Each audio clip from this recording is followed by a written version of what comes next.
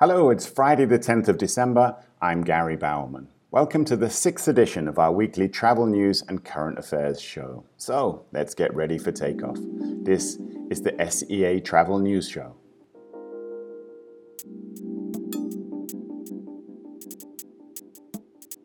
Hello wherever you are in the world, and thanks for listening in to the final 2021 edition of the SEA Travel News Show.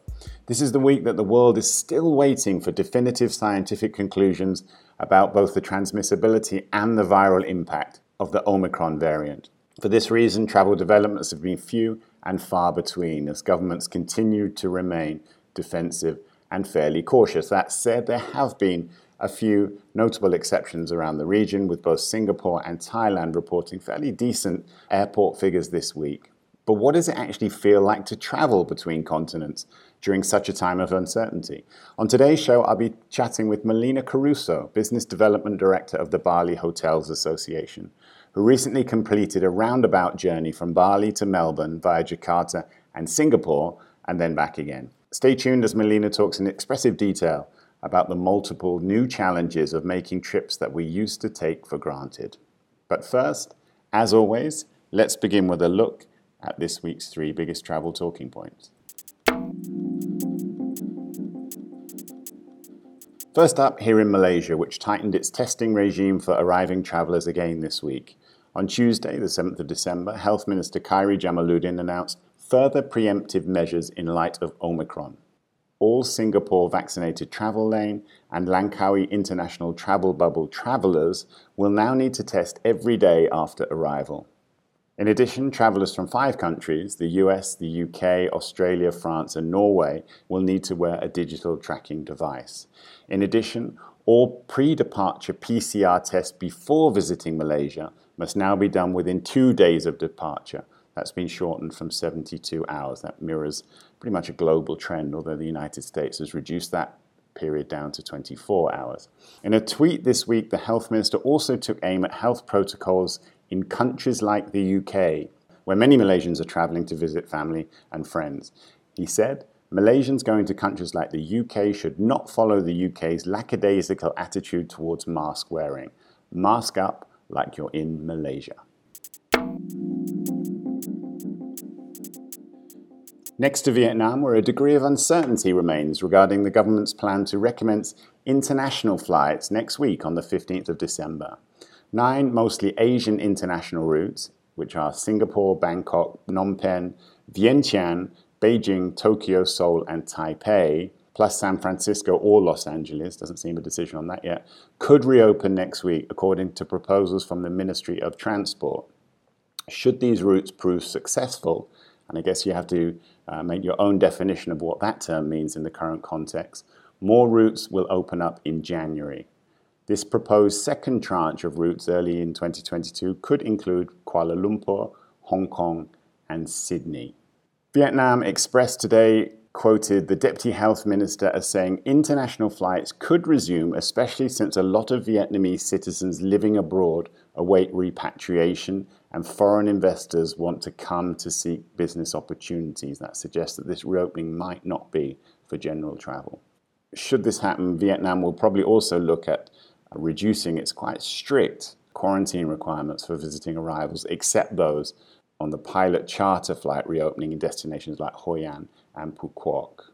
Whether flights do commence or not next week, this is the latest example of governmental border policy decision-making going right down to the wire. And that has been a notable takeaway from 2021 across Southeast Asia. And finally, and briefly, to Thailand, where it's prediction season once again. Hardly a week goes by without another upward or downward revision to the nation's quantitative tourism outlook. And this week it was the Bank of Thailand which weighed in with a forecast of about 6 million visitors for 2022.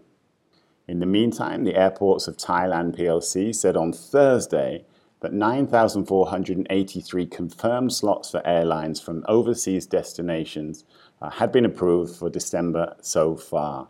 That's a 24% increase on November, suggesting that the peak season is starting to gain momentum in Thailand, which hasn't really adjusted its inbound requirements because of Omicron, although it did not further ease its requirements, which it had planned to do this month.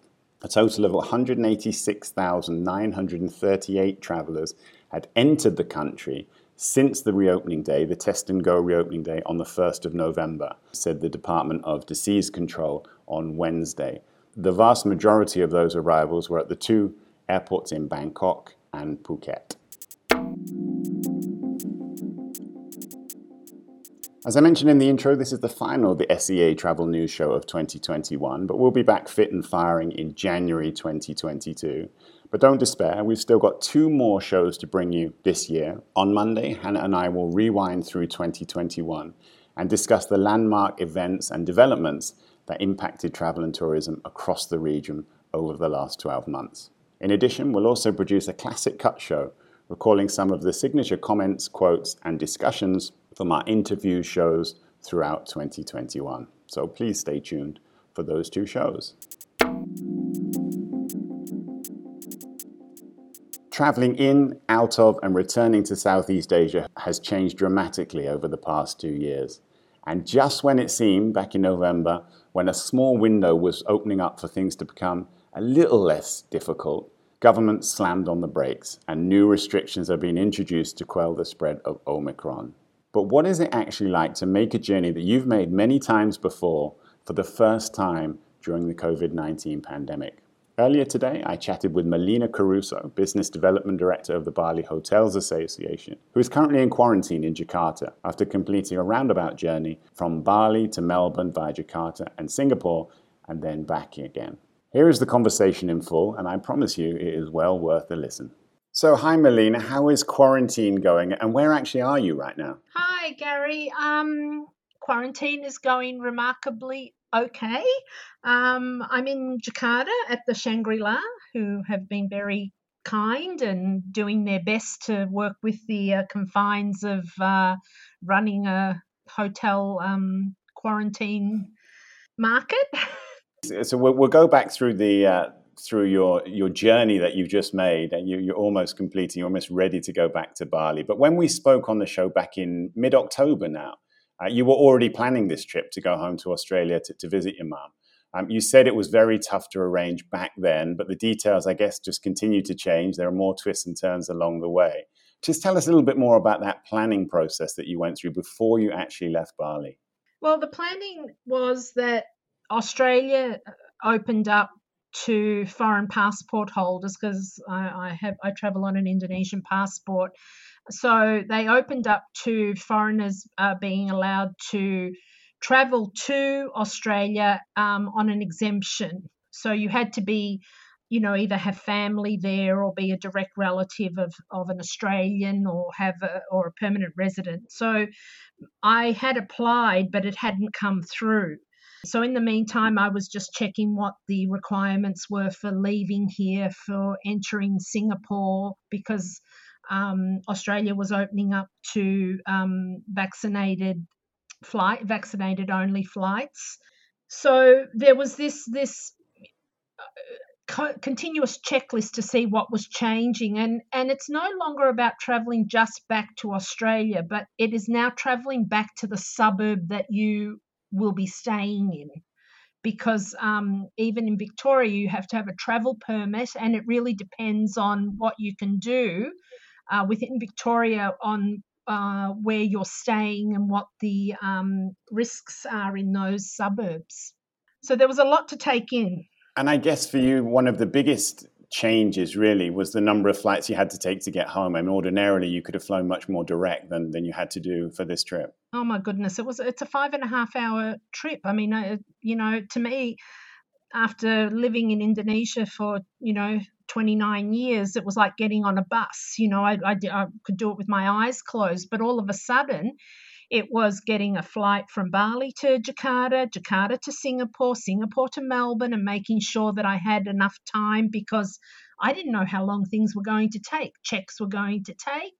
So it was like, this military precision, planning. It was bizarre. It was bizarre and stressful. Let's talk it through bit by bit. You mentioned there that the first journey you had to make was domestic, really. You had to fly from Bali to Jakarta. You had everything in place ready for that. How was that first leg of the journey?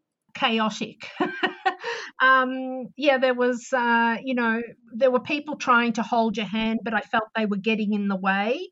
So I kind of feel like they needed to have two channels, the people who had their documents and apps together and those who had no idea what to do, so that you could just move through. So I found it frustrating. Obviously, they're on airports are on cost cutting measures. So, it was the air conditioning wasn't working. It was hot. I didn't do online check-in because I wasn't sure about the document checking. So I kind of went to the airline counter to check in, and there was no social distancing. It could have been better organised on the Bali domestic side, that's for sure. Right. And so then you arrived in Jakarta. A couple of things to ask immediately is how long was your layover and what was Jakarta airport like? Was everything open? My layover was 3.5 hours. I made sure that I got the flight that landed in the same terminal as I was leaving. So basically, I landed downstairs and went upstairs on the elevator to go check in. Nothing was open. Hardly anything was open at Jakarta Airport. So it was interesting. Fluids weren't checked like prior to the pandemic. They were hell bent on checking whether you had any liquids on you. I had a full aqua bottle that I took with me. Nobody checked that, so I had something to drink, but it wasn't easy. There was a lot closed, and everything went rather smoothly, so I had allowed more than enough time. And what about the airport itself? Were many people around? Was it very busy? No, not at all. It was that buzz that's at the airport, that chatter that, oh, we're going on holidays or we're traveling somewhere. There's a buzz. Didn't matter where you were, whether you were in a cafe or in a lounge or walking. It's like being in a cemetery. It's just, there's this silence. People don't really talk anymore. I don't know. It's surreal. You sent me some photos of the different airports that you were at during your journey. And I mean, they were astonishing. If somebody had shown me those 2 years ago, you just simply wouldn't have believed that they were real. You'd think they were Photoshopped because they were simply empty, weren't they? They were. I mean, that when you're in the airport and you have people who are, leisurely walking and you want to say, get out of the way so that I can, get to my gate. There was nothing. There was nobody. Nobody was in your way. It was just crazy. I mean, those photos I sent you are etched in my mind forever. It's something that in my lifetime that I have never seen or experienced. And so the next leg was Jakarta to Singapore, a flight I'm sure you've taken many, many times before. What was the arrival at Changi like? We're used to that being, well, always, one of the world's best airports, one of the world's busiest airports. What did you find? It was still best. It was still good. There was nobody there. There was nobody there. I started to walk because, I was in transit, so I needed to go to the board to see where I was going to pick up my flight. And I think I had 3 hours, 3-hour layover. So I just thought, I was looking around, there wasn't much open. So I made my way to the gate and there was just this silence. It was just deafening. There were deafening silence. I can't explain it any other way. And everybody was, socially distancing. They don't open the gate until right at the last minute. And everybody went through in groups. There was a bit of double checking that I had the right documents once more, the Australian travel declaration app completed, the vaccination. They just wanted to check I had all of that. But it was just quiet, this silence. And the process of actually channeling you through the airport, are you clearly segregated? Are there certain areas that you can't, walk to? Or for the flight to Australia, no. In the transit area, no, not at all. But I did have a friend come back from the UK a couple of days ago, and he was not allowed to leave his area. So it has changed in the last few days. Then finally, from Singapore, you're on your way back to Melbourne. Was that a overnight flight or was that a day flight? It was an overnight. I had the flight wasn't very full, and I managed to sleep the entire way with my mask on. So you arrived back home in Melbourne. That was the first time since when? When were you back? The last time I went back to Melbourne was February. I went to the Grand Prix, February 2018. So in that time, Melbourne has gone through some of the longest lockdowns in the world, but it has relaxed some of its COVID restrictions, as you mentioned. What did it feel like arriving, being back home for the first time during the pandemic? Different. First of all, kudos to the Melbourne airport because it was easy. There were no checkpoints. You just went straight as you do to the immigration counter, and they check your passport, ask for your vaccination, your border permit, your Australian declaration, and off you go. So that was good. Auto gates are no longer in fashion. Even Australians returning on Australian passports had to go and line up in the immigration queue. That was easy. That was simple. Took all of 25 minutes or something right through customs because there was nobody there. There was just nobody. It was quick.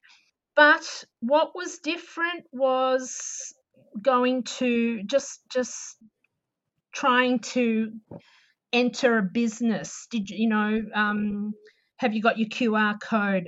Yes, I have. But my vaccination certificate was an overseas vaccination certificate, and you can only get it registered at a doctor's. So I needed to go to the doctor first, but I couldn't go to the doctor because for Victoria, you have to have your second negative PCR test, before you can go into an aged care facility, a school, or a medical facility.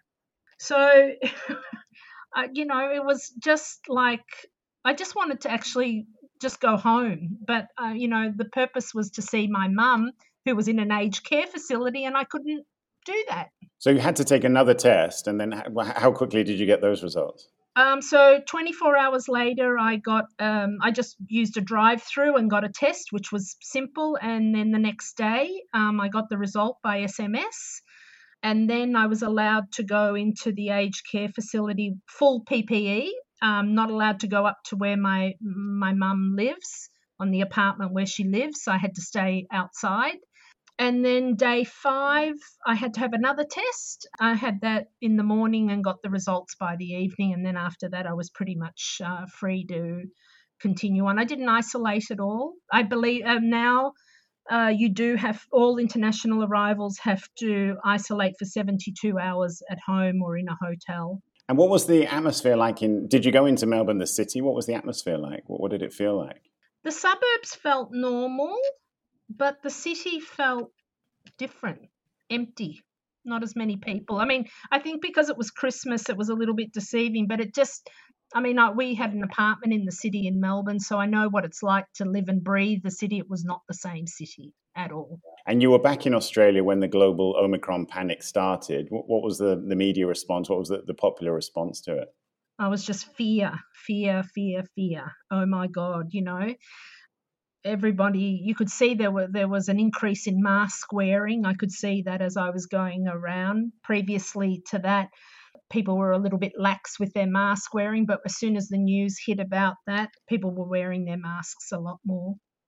My intuition was to check the news for Indonesia because I thought, oh my goodness me, what's going to happen there?